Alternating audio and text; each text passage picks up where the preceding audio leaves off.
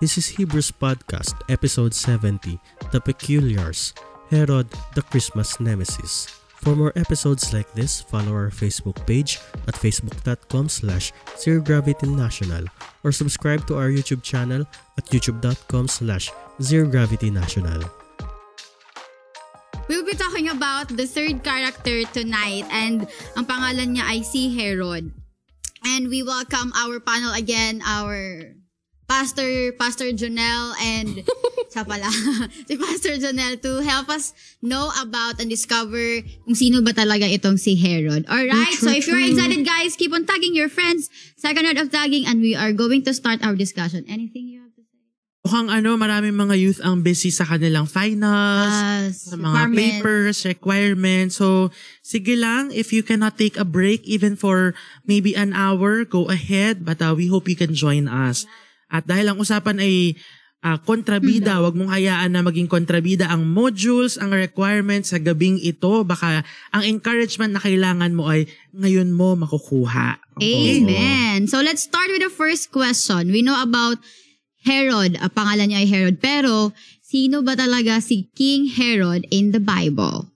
Yan. So, we know that in every story, there is a protagonist or bida at may antagonist or kontrabida.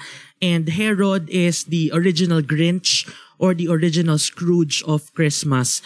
And when you notice even the publicity material, the poster of Hebrews, wala doon si Herod. Mainly because in all nativity scene, Herod is not depicted. Okay? Bakit? Sino ba si Herod? Herod was a Roman appointed king na inassigned to rule over Judea or Judah. So he is a Roman and yet he was named King of the Jews. So gets nyo yun, the irony. He was called King of the Jews and yet he was not a Jew. He was a Roman. And according to history, he was only 25 years old. Oh, grabe na yung napag-usapan natin last week, di ba? Yung age nila, like meron tayong range ni Mary around 14, 15, 16. Si Joseph naman around 17, 18, 19. Then ito, almost young adult, almost mga 25. Young pro. Yung 25 na yun, 25 years old, nagti-TikTok. Anyway, true. See, at 25, Herod was assigned as king by the Roman Senate and he was dubbed as the King of the Jews. Alam niyo po, when you read the Bible, you would see the name Herod reoccurring. At hindi ito yung Herod na tinutukoy in this story kasi there are a total of 4 Herods in the whole of the Bible. So common yung name na Herod, no? But Herod the First or Herod the Great, ito po yung nasa kwento of the nativity. So in Matthew chapter 2, he was the one who plotted against Jesus as a baby. And he was called Herod the Great because he was a great builder.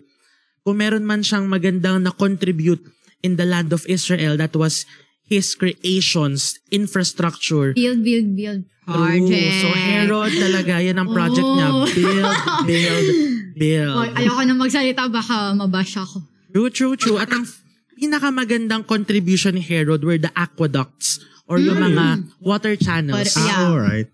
Naalala mo sa Revelations, yung church na tinawag na lukewarm? It's because yung aqueduct, di ba? Oh, okay. Gets.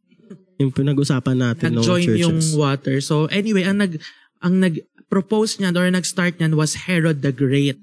And overall, he ruled for 36 years. So matagal po, no? 3 decades and 6 years. And upon the death of Herod, he appointed his 2 sons na papalit sa kanya. Or actually, di niya inappoint ng mga Senate ng government na yun yung papalit sa kanya. So, yan po si Herod. Okay. Again, siya ay isang Roman Empire, pero tinawag siyang... Nakakatawa si Jeloy. Ano sabi niya? Ni Shara. Sabi niya, ayoko. Okay. Nod ka, Jeloy. Alright. Anyway, sana ba tayo? Yun. Sino nga yung... Wala. Si King Herod ang ating pinag-uusapan ngayon. And if you want to know more about him, let's dig into him tonight. And yun nga, siya ay isang tinawag na King of the Jews. Ironic kasi isa siyang Roman na tao. And then, build project ang kilala siya. build project ang kilala si King Herod. And now, let's learn naman kung ano bang klaseng tao si King Herod. What kind of a person si King Herod? Yeah, so From the Roman point of view, he was a great leader mainly because he was able to create all these infrastructures. But from the Jewish point of view, he was a hated man. Oh. They hated him because he claimed the title of King of the Jews despite him not being a Jew, number one. And number two, he was not obeying the Jewish religion. Yep. Diba? He was imposing their own religion. In fact, they hated every single person who would go against the law na meron sila. So, because of this, because he was a power-hungry person, it made him paranoid. And it made him fear any potential rivals. So, ayaw niya ng mga tao na pwede maging threat sa posisyon niya. Yan siya. In fact, alam nyo ba, si Herod, pinapatay niya yung brother ng wife niya who was a high priest. Alam mo kung paano niya pinapatay yun? How? Nilunod niya sa swimming pool ng palace. Oh. Tapos, pinagpapatay siya ng 46 members of the Sanhedrin. Pinapatay niya yung mother-in-law niya. Pinapatay niya yung wife niya, si Mariam, kasama yung 2 anak pa ni Mariam, na anak din niya. Kasi kinonsider niya yun na pwedeng rival niya pagdating sa trono.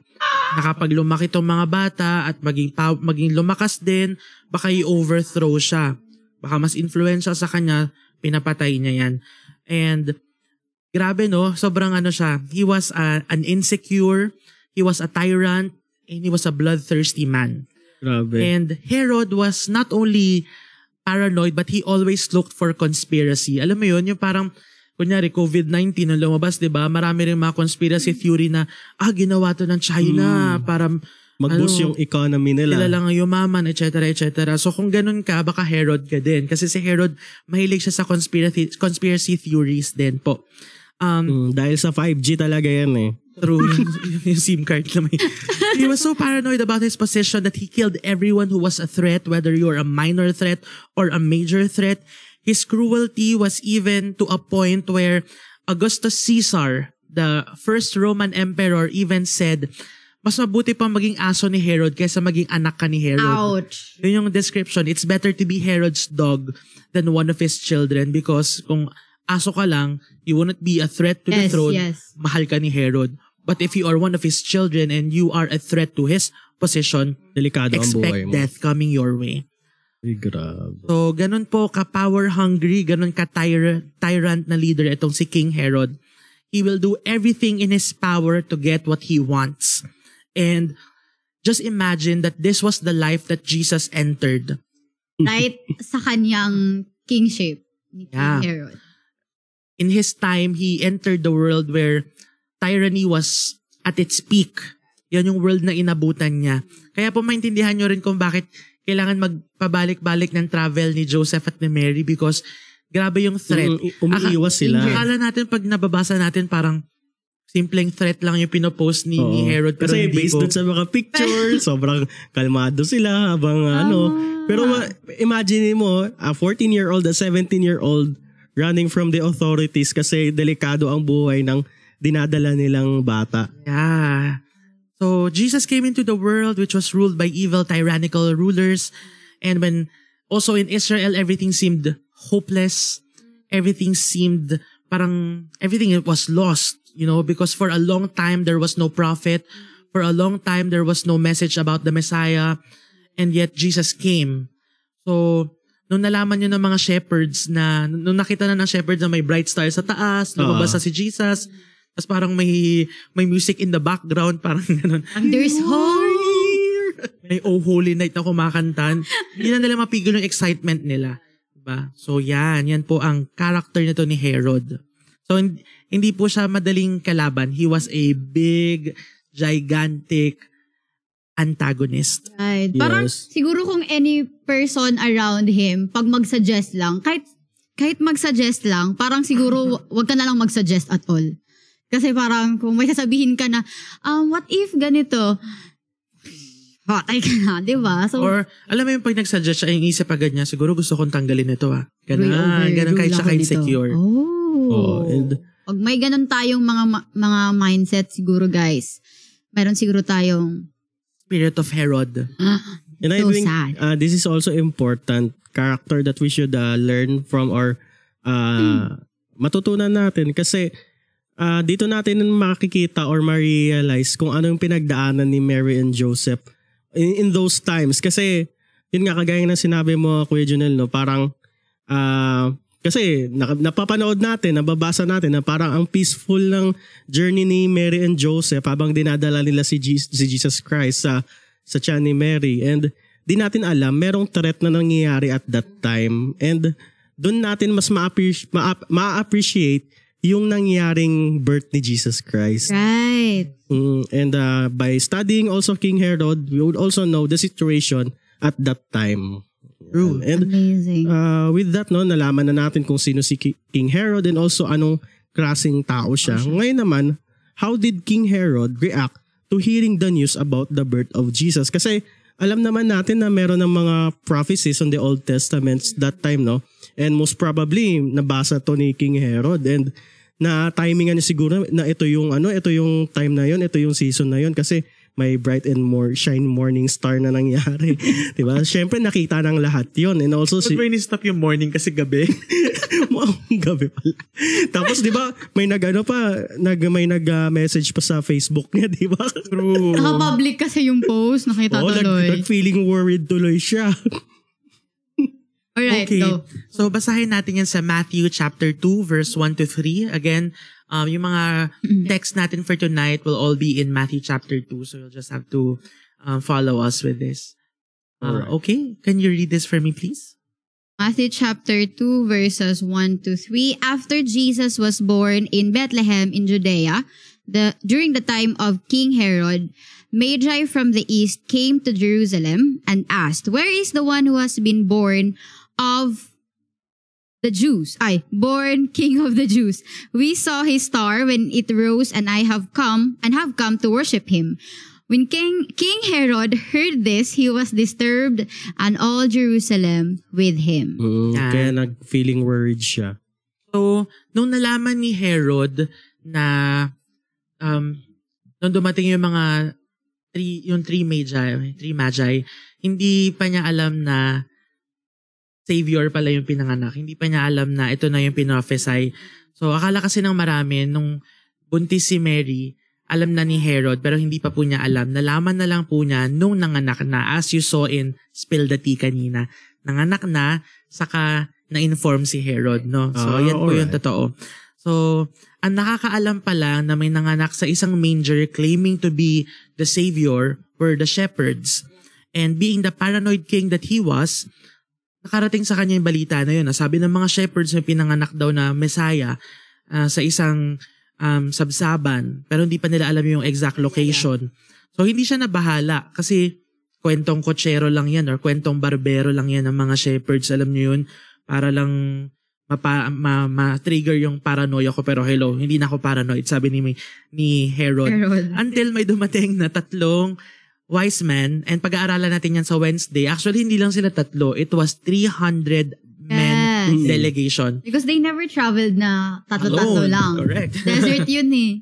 So, as you all know, they were also, sabi nga sa ibang translation, 3 wise men or 3 kings. And would kings travel alone? Of course not. They had to had a delegation, and there were 300 of them. At nung dumating yung 3 magi, ang title na sinabi nila kay Herod, saan pinanganak yung King of the Jews? Sabi ni Herod, ako yung King of the Jews Sino yung tinutukoy ng mga to? Diba? So, na-alarm na siya. Parang doon nag-start yung paranoia niya. King of the Jews? I am the King of the Jews. May pinanganak na bagong King of the Jews. Bakit may iba? Bakit may dineclare bang bagong King of the Jews? At bakit ang daming gustong makita siya? 300 sila.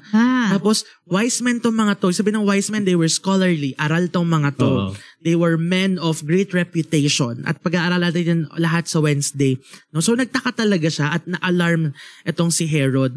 So, Herod was fine with the rumors as long as shepherds lang nanggagaling. Pero nung nakita na niya na these people, reputable people, respectable people were looking for the King of the Jews, he started to become jealous and insecure. And I like to share a quote describing insecurity. Sabi ng quote na to, insecurity reigns in the ugly heart of an empty brain. So, lagi mo yan nilalagay sa autobiography. yes, I love that verse because it's true. If you are insecure, you have an ugly heart and an empty brain. That's what you are. So, for Herod, as long as this baby in Bethlehem is non-threatening, walang action na kailangan gawin. Pero nakita niyo yung 300 delegation, maraming gustong makita to na doon na siya natakot, di ba? Na-disturb siya. At anong ginawa ni Herod? Nag-put up siya ng false religiosity. Sabi niya, sige nga, hanapin nyo nga kung nasaan si itong King of the Jews kasi gusto ko rin pumunta doon at mag-worship sa kanya. Many times, people put up a false religious front, to manipulate people, to get things the way we want. So, we act like we're so close to God, as if God talks to us, as if we heard from God. Pero, yun pala may gusto lang tayong i-manipulate. So, as Christians, we should be careful not to be a Herod where we will put up this false religious spiritual front just so we can get what we want. Right. So, let's be careful about that. Yun ang magandang warning sa ating lahat because yung last point, yun yung pinaka-importante, guys. Kasi it could be that we have been so active, religiously active and such, but deep inside we have a different motive. Alright? So, tingnan natin yun. We should be careful about it.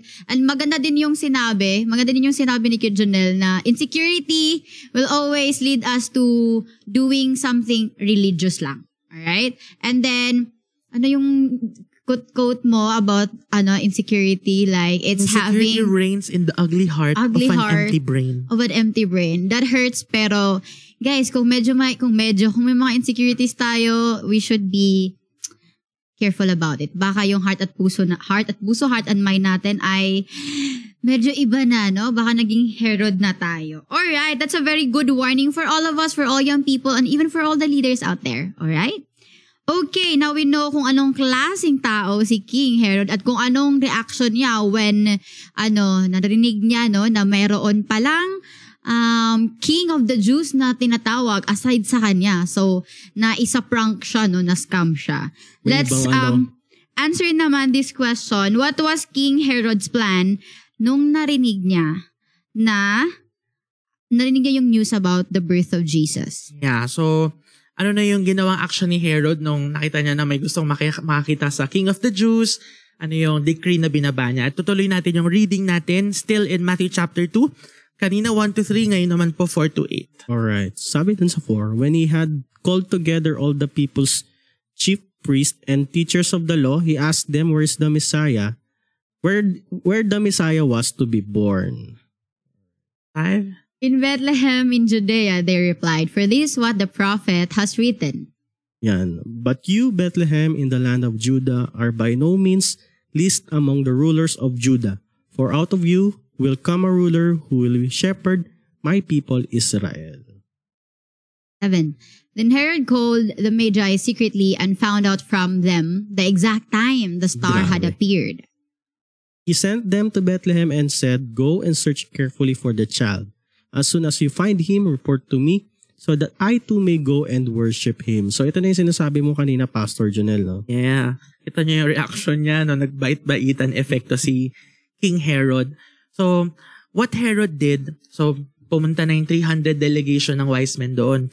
Nagpatawag pa ulit si Herod ng kanyang sariling delegation. He gathered all religious people, the scribes, the Pharisees, the Sadducees, and parang every people that he can manipulate to look for this so-called Messiah in Bethlehem. At nakita niyo po yung sagot nung 3 wise men nung tinanong sila, saan ba ipapanganak itong King of the Jews ang sinasabi niyo, yung Messiah? Tapos ang sinabi nung tatlo, in Bethlehem, in Judea. For this is what the prophet has written. Yes, so, I love that. based on the Old Testament. Yeah, they actually quoted Micah chapter 5 verse 2. So, the 3 wise men knew their scripture. They knew the word. Right. So, that's also something important about them. But then again, they're not the topic tonight. So, sinabi pa dito nung 3 wise men, kinote pa ulit nila na Bethlehem in the land of Judah is not the least. Di ba kasi sabi natin, ang tingin ng mga tao sa Bethlehem, nothing good can come out of Bethlehem. Di ba? Pero sinabi na hindi siya least because out of that place will come a ruler Amazing. who will shepherd my people, Israel. Sino ba nagsha-shepherd nun? Si Herod po. So, Herod sought out people who will have head knowledge about the events na nakasulat sa Old Testament. Kaya tinawag niya Pharisees, scribe, Sadducees, yung mga familiar dun sa word. Yeah. Pero, ang mga pinili lang din niya na maghahanap, yung mga hindi magsasubmit sa message na yon. Yung hindi maniniwala na yung tao na yon or yung baby na yon ang totoong Messiah. Oo. So, pinili lang points din dun, niya. So, grabe yung manipulation, grabe yung insecurity, grabe yung tyranny na in-exercise dito ni Herod. And these wise men came all the way from the east. Malayo po yung pinanggalingan nila. They traveled for so many days kasi nakikita na nila yung star, 'di ba? And nung shepherds pa lang yung nagsasabi ng kwento, hindi nag-bother mag-investigate si Herod eh. Walang tinawag na Pharisees, Sadducees, scribes, pero nung 3 wise men na, doon siya nagpatawag ng investigation. So, what does this tell us? It tells us that we can know the truth about Jesus Christ. We can be religious, but our heart may still be in disbelief or unbelief of who Jesus really is in this world and in our lives. Pwedeng na-introduce na sa'yo si Jesus, pwedeng na-encounter mo na si Jesus at one point in your life, pwedeng nagpapanggap ka pa nga na close kayo ni Jesus pero wala naman siyang effect sa heart mo. Kung sino yung tinawag, kung sino yung nilapitan ni King Herod, those were people, tingnan natin to ha, kasi baka tayo na to eh. Tayo yung nilalapitan ng someone na nagmamanipulate kasi alam niya na tayo ay may alam. Alam niya na, these people can answer my questions, knowledgeable, who reads the Bible. Pero it could be pala na kahit how knowledgeable paano tayo maging knowledgeable is pwede din pala tayo na hindi din tayo naging obedient sa kung anong alam natin. True. It could be pwede that. Walang application. Yeah, walang application. Ay, alam natin yan, alam natin to. And then, kaya tayo na mamanipulate kasi alam din ng manipulator na hindi natin ginagawa yung alam natin. True. So sad about it. And so, yun. Just observing sa decision ni Herod na magpatawag ng mga kasama. Doon pa lang makikita natin na meron siyang pinaplano, right? May pinaplano talaga siya behind all of that. And kumbaga pang front lang niya yung mag-worship siya, mag-aalay siya ng kung ano man. And with this, malalaman natin na meron siyang plan behind it. And ano nga ba? What happened to King Herod plan na Kuya Junel? So let's jump all the way to verse 16 to 18, still in Matthew chapter 2. 16, when Herod realized that he had been outwitted by the Magi, tama? Yes, Magi. He was furious and he gave orders to kill all the boys in Bethlehem and its vicinity who were 2 years old and under. Grabe. In accordance with the time he had learned from the Magi. Next, 17. Then what was said through the prophet Jeremiah was fulfilled. Grabe, no? Yung mga prophecies. A voice is heard in Ramah, weeping and great mourning. Rachel weeping for her children and refusing to be comforted because they are no more. And so, remember, the King Herod ordered the Magi, punta kayo doon, hanapin nyo siya, tapos pag nahanap nyo, report to me. Balik kayo sa akin, sabihin nyo kung nasan siya, kasi I'd like to worship him. But the Magi was also given by God wisdom. And they did not come back to report to him. Diba? And what else? Herod had failed. Alam niya, nung hindi bumalik yung 3 Magi, alam niya nag-fail na siya. So anong ginawa niya? He had to act immediately. Right. He had to take control because he could not allow a baby take his title and his place as king of the Jews. So he did the most cruel thing imaginable. He decreed that all baby boy be killed from age 2 under. Pababa. Ano ibig sabihin? Anong term na may tawag sa term na yun eh? Infanticide. Oo, talaga? Grabe. Ang galing ng number. It just reveals na based kasi yon sa sinabi ng mga wise men na yon, and it says kasi na 2 years and under. So probably they have been, hindi naman sila yung pinag-usapan natin, but yeah, on Wednesday. Yeah, I'm so excited. Probably they were traveling for a long time already. Yes, they're traveling for a long time. That's what I'm trying to say. Alright. So, matagal na rin pala inutos ni Herod sa mga magi na hanapin ito.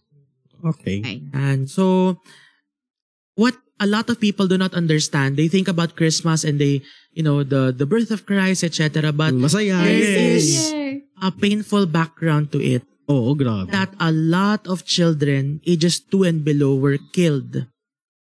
Think about the families that were destroyed by these murders. Think about the grief and the pain experienced by the mothers. Like, mother's heart, tapos mother's pain is... Diba? Unimaginable.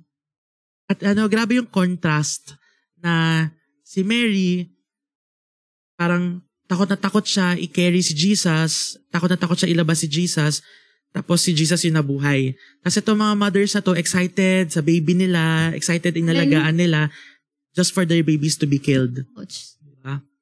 So that's what a lot of people do not understand about this story, na meron grim part itong kwento. Hindi lang siya puro saya.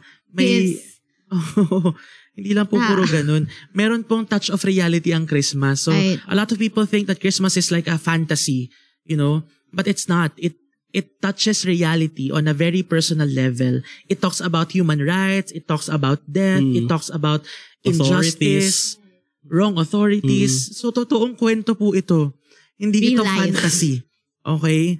So, kailangan maintindihan natin yan. But, what does this story tell us? More than the realities, more than the injustice, I believe na sinasabi sa atin ito, God is always one step ahead of Satan. Amen. If not even 2 steps ahead. If not even 3 steps ahead, God already prepared the hearts of the Magi when they were called from the east, diba? Right. Na pagdating nyo doon, don't go back to to Herod. And yung mga... New Testament tayo. New Testament. Huwag na kayo bumalik kay Herod, diba?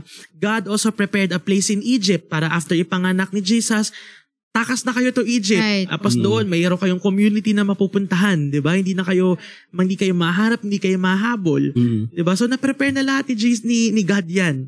So we just have to be careful because pride invites resistance of God. Pag talaga naunahan ka na ng pride, mawawala na yung humility, mawawala na yung grace. And Herod was a very proud man. His plan was to control not only Israel but to control the world. That was his plan. And Satan's plan, of course, is to destroy God. So Herod was a perfect vessel for Satan's plan. But counter God's plan. Kumbaga sabi ni Satan, perfect!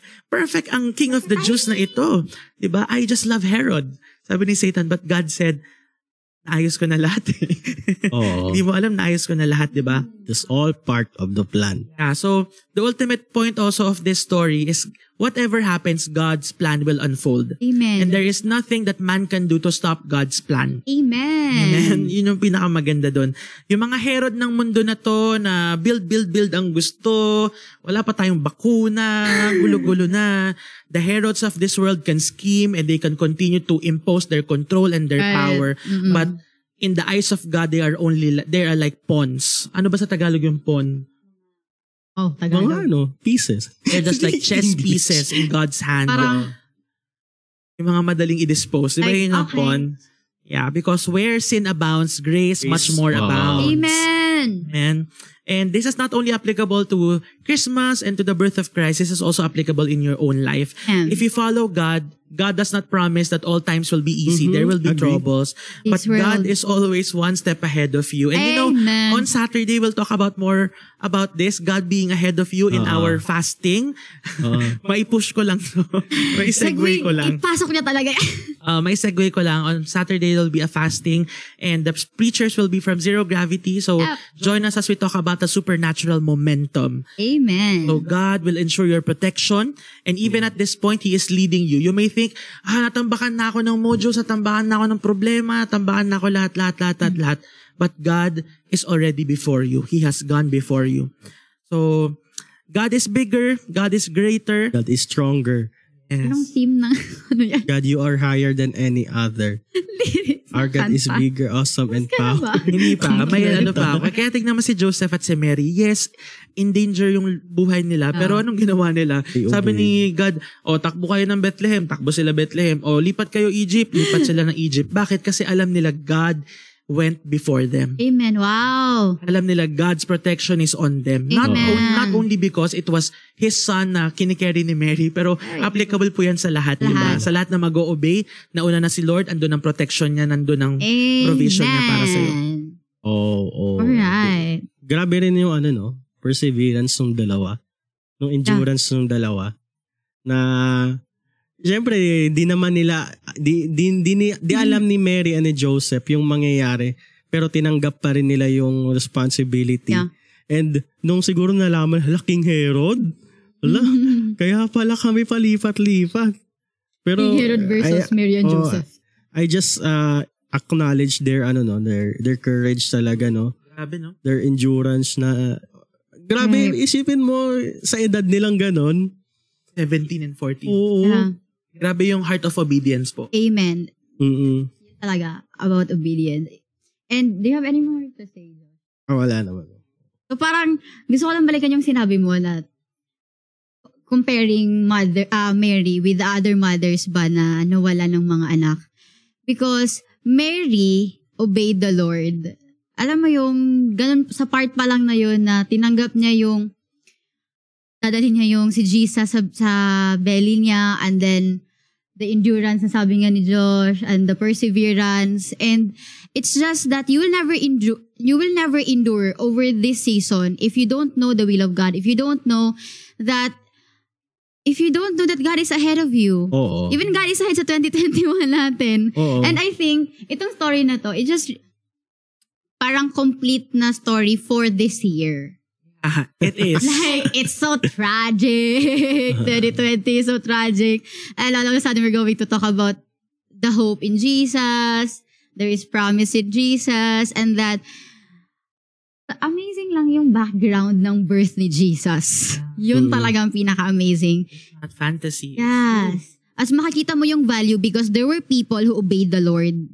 There were people who really listened to the voice of the Lord. There was Mary and Joseph. And there was the Magi's. And Jesus, of course. Tayo yung pinaka-perfect example ng will na yun. Kasi kung hindi siya naman siya pumayag na pumunta dito sa earth, andun ba siya kay Mary nung time na yun? Diba? Wala. So, amazing. Everything about obedience, about God being ahead of you. And that's a promise, no? That's just a promise of obeying the will of the Lord. Oo. You'll be secured. Alright, so, ang daming mga magagandang revelation about the background of the birth of Jesus, and you know. And also, kumbaga, di ba, although topic natin ngayon si King Herod, pero di ko pa talaga maiwasan na i-recognize yung dalawa. Kasi, alam mo yun, tawag dito, kung ikukumpara natin sa buhay natin, we face trials, difficulties in every areas of our life. O pandemic, andyan, problema sa pamilya, sa finances and all. I think these are our Herods in life. Pero ang nasa isip siguro most probably, ang nasa isip ni Joseph and Mary that time, ang will ng Panginoon ay mai-birth itong si Jesus Christ sa mundo, and He will be the Messiah. And siguro yun lang talaga yung finokus nila, no? Yung will ng Panginoon. Right. And kahit andyan na yung danger, kahit andyan na yung si Herod, yun, doon pa rin sila nakafocus. And this tells us that, kagaya na sinabi ni Pastora Jel, yung will ng Panginoon, I think doon tayo mag-focus, doon tayo mag-seek, doon tayo magsumiksik, right. Hindi doon sa Herods ng mundo. Herods ng buhay natin, or Herods ng mundo. Anyway, before we go to the last question, parang nakakatawa lang isipin yung si Herod ba na he did everything para lang mawala yung iniisip niyang enemy na baby. You know? Threaten siya sa baby. Like, threaten siya, King of the Jews as baby. Kailangan ko siya mapatay.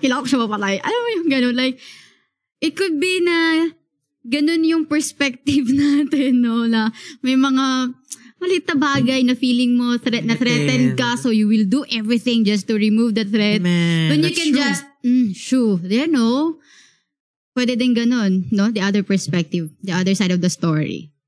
Anyway, let's go to the last question, guys. Oo.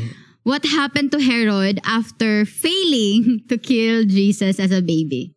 So obviously, Herod failed because Jesus lived until the age of 33. Of course! And he is coming! Diba? So tuloy natin yung kwento. Still in Matthew chapter 2, verse 19 to 20. Diretso na sa 19. Alright. It says there, yan, after Herod died, tama ba ito? 19. After Herod died, an angel of the Lord appeared in a dream to Joseph in Egypt. And said, "Get up, take the child and his mother and go to the land of Israel, for those who were trying to take the child's life are dead." Why am I so happy saying are dead? So this was the last mention of Herod the Great in the Bible. Of course, there were other Herods who came after kasi yung mga anak niya, Herod din naman yung pangalan. Third, fourth. Diba? So, ang ending ni Herod ay namatay po siya. He failed in this last and ultimate journey of his na hanapin ng Messiah at patayin siya. Siya ang namatay po. Siya ang namatay. Na-plot twist siya. At according to historians, he died when Jesus was 4 years old. Oh, wow. And he died because of an excruciating illness. So, nagkasakit po. Alam mo yun, kapag stress ka, tapos may hindi ka ma-achieve sa buhay, yun talaga yung mangyayari, no? Magkakasakit ka, ng life niya, no? Exactly. Nagka-COVID siya. No? Bumaba yung resistensya niya, tapos yun, di ba? But before his death, Herod did not stop being a tyrannical leader. In fact, bago siya mamatay, he ordered 1,000 nobles or 1,000 royal people to be executed just to make sure na hindi yung 1,000 na yun ang mag-take over sa throne. Wala doon yung Ikaw mamatay naman siya. Wala naman siyang magagawa. Ganun siya ka-desperate. Anyway, yeah. So, buti na lang, hindi pa nauubos itong 1,000 nung namatay si Herod. Kaya na-save po yung iba sa mga 1,000 na ito. And what happened was, Rome divided the land na hawak ni Herod. So dati si Herod hawak na lahat yan. All of Judah. Tapos nung namatay si Herod, hinati ng Rome ang lupa into 2. So may part na napunta kay Herod Archelaus at kay Herod Antipas. So, diba? So basahin nyo na lang yan. May ribat si Elijah sa'yo. Nagka-corona si Herod. Nagka-COVID siya kasi ayaw niya i-share ang corona. Job, girl. So, bakit ko kinikwento si Archelaus? Kasi may isang part po sa Bible na sinabi na nung nalaman ni Joseph na si Archelaus ang nagmana ng throne kung nasaan ang Bethlehem, sabi ni Joseph, hindi tayo babalik sa Bethlehem. Sa Nazareth tayo. Which also fulfilled another prophecy that the Messiah will be a Nazarene. Oo, totoo. Galing. Jesus of Nazareth. So, everything fell into its proper place. Yep. And I guess we have Herod to thank also for that. Thank you for participating in the story.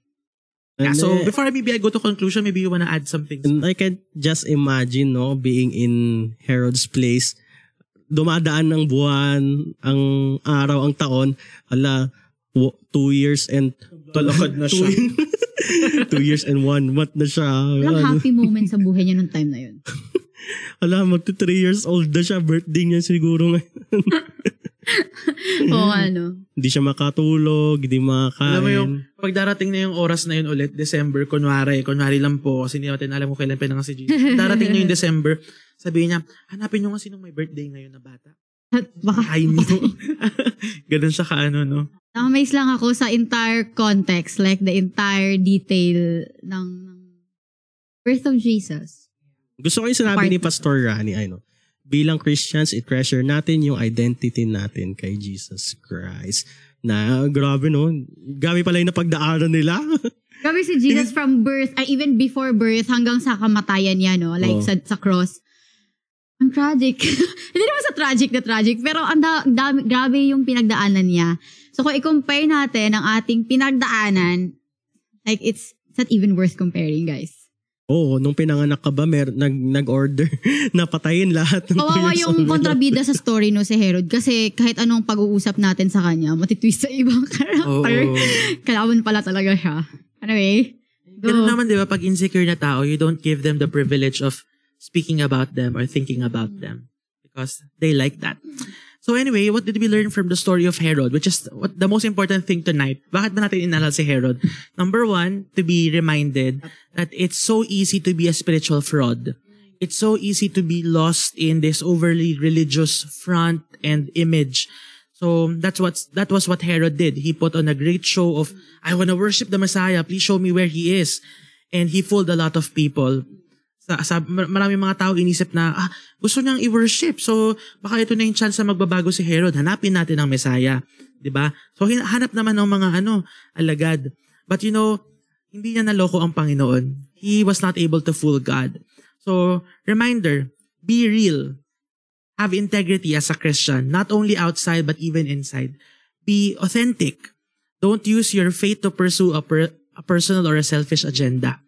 Amen? Kasi, God is faithful to give us what we deserve. And not only that, He gives us more than what we deserve. Kasi yun ang grace niya. Yun ang mercy niya. So wag na natin siguro i-push yung mga personal and selfish agendas natin. Kasi alam natin na pag na kay Lord tayo, sagot niya tayo. He has already gone before us. Amen? And second, na reminder sa atin, which side are you on? You have to choose, right? We have to follow one path or the other.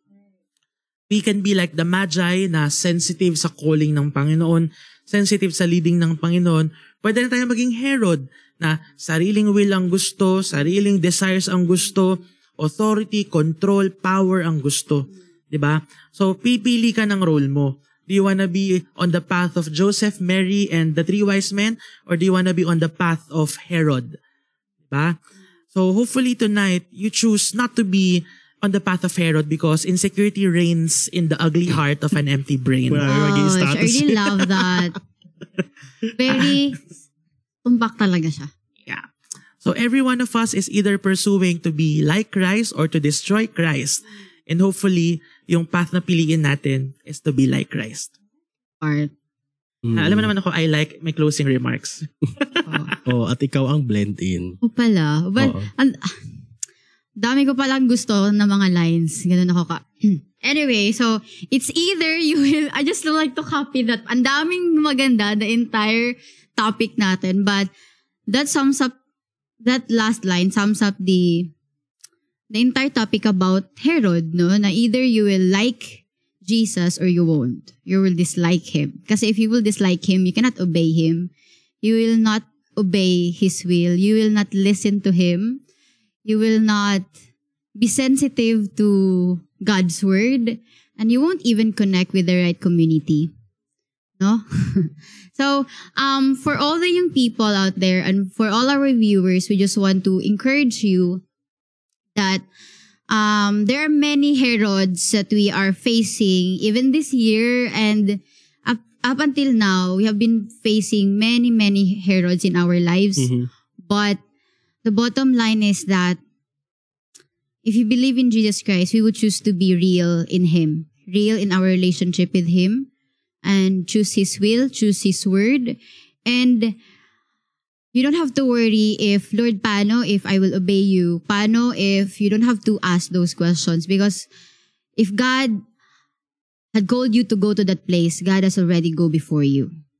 Okay, yan talaga yung promise ng Panginoon. He is always ahead of us. So, even as we end this year, as we end this year and even as we enter another year, we just want to remind everyone that let's stop being a Herod and disliking the will of God, disliking the purpose of God, and choose to live in the will of God. Okay? Enough with all insecurities and choose to be secured in Jesus. Okay? So, I want to pray for every one of us. So, let's bow on our heads in prayer. Dear God in heaven, we thank you and we honor you, Father, for tonight we have just discovered, oh Lord God, the great revelation of how amazing the story, oh God, of your birth. How you, with Joseph and Mary, oh Lord, na grabe yung obedience nila and the experience, the moment, Lord, na Mary was carrying Jesus in her belly. It was just a tragic experience. They were just escaping from one place to another because there was just threat anywhere. But Lord, that story, that real life story, is teaching us, O Lord God, that no matter what happens in our environment, we will always choose to do your will.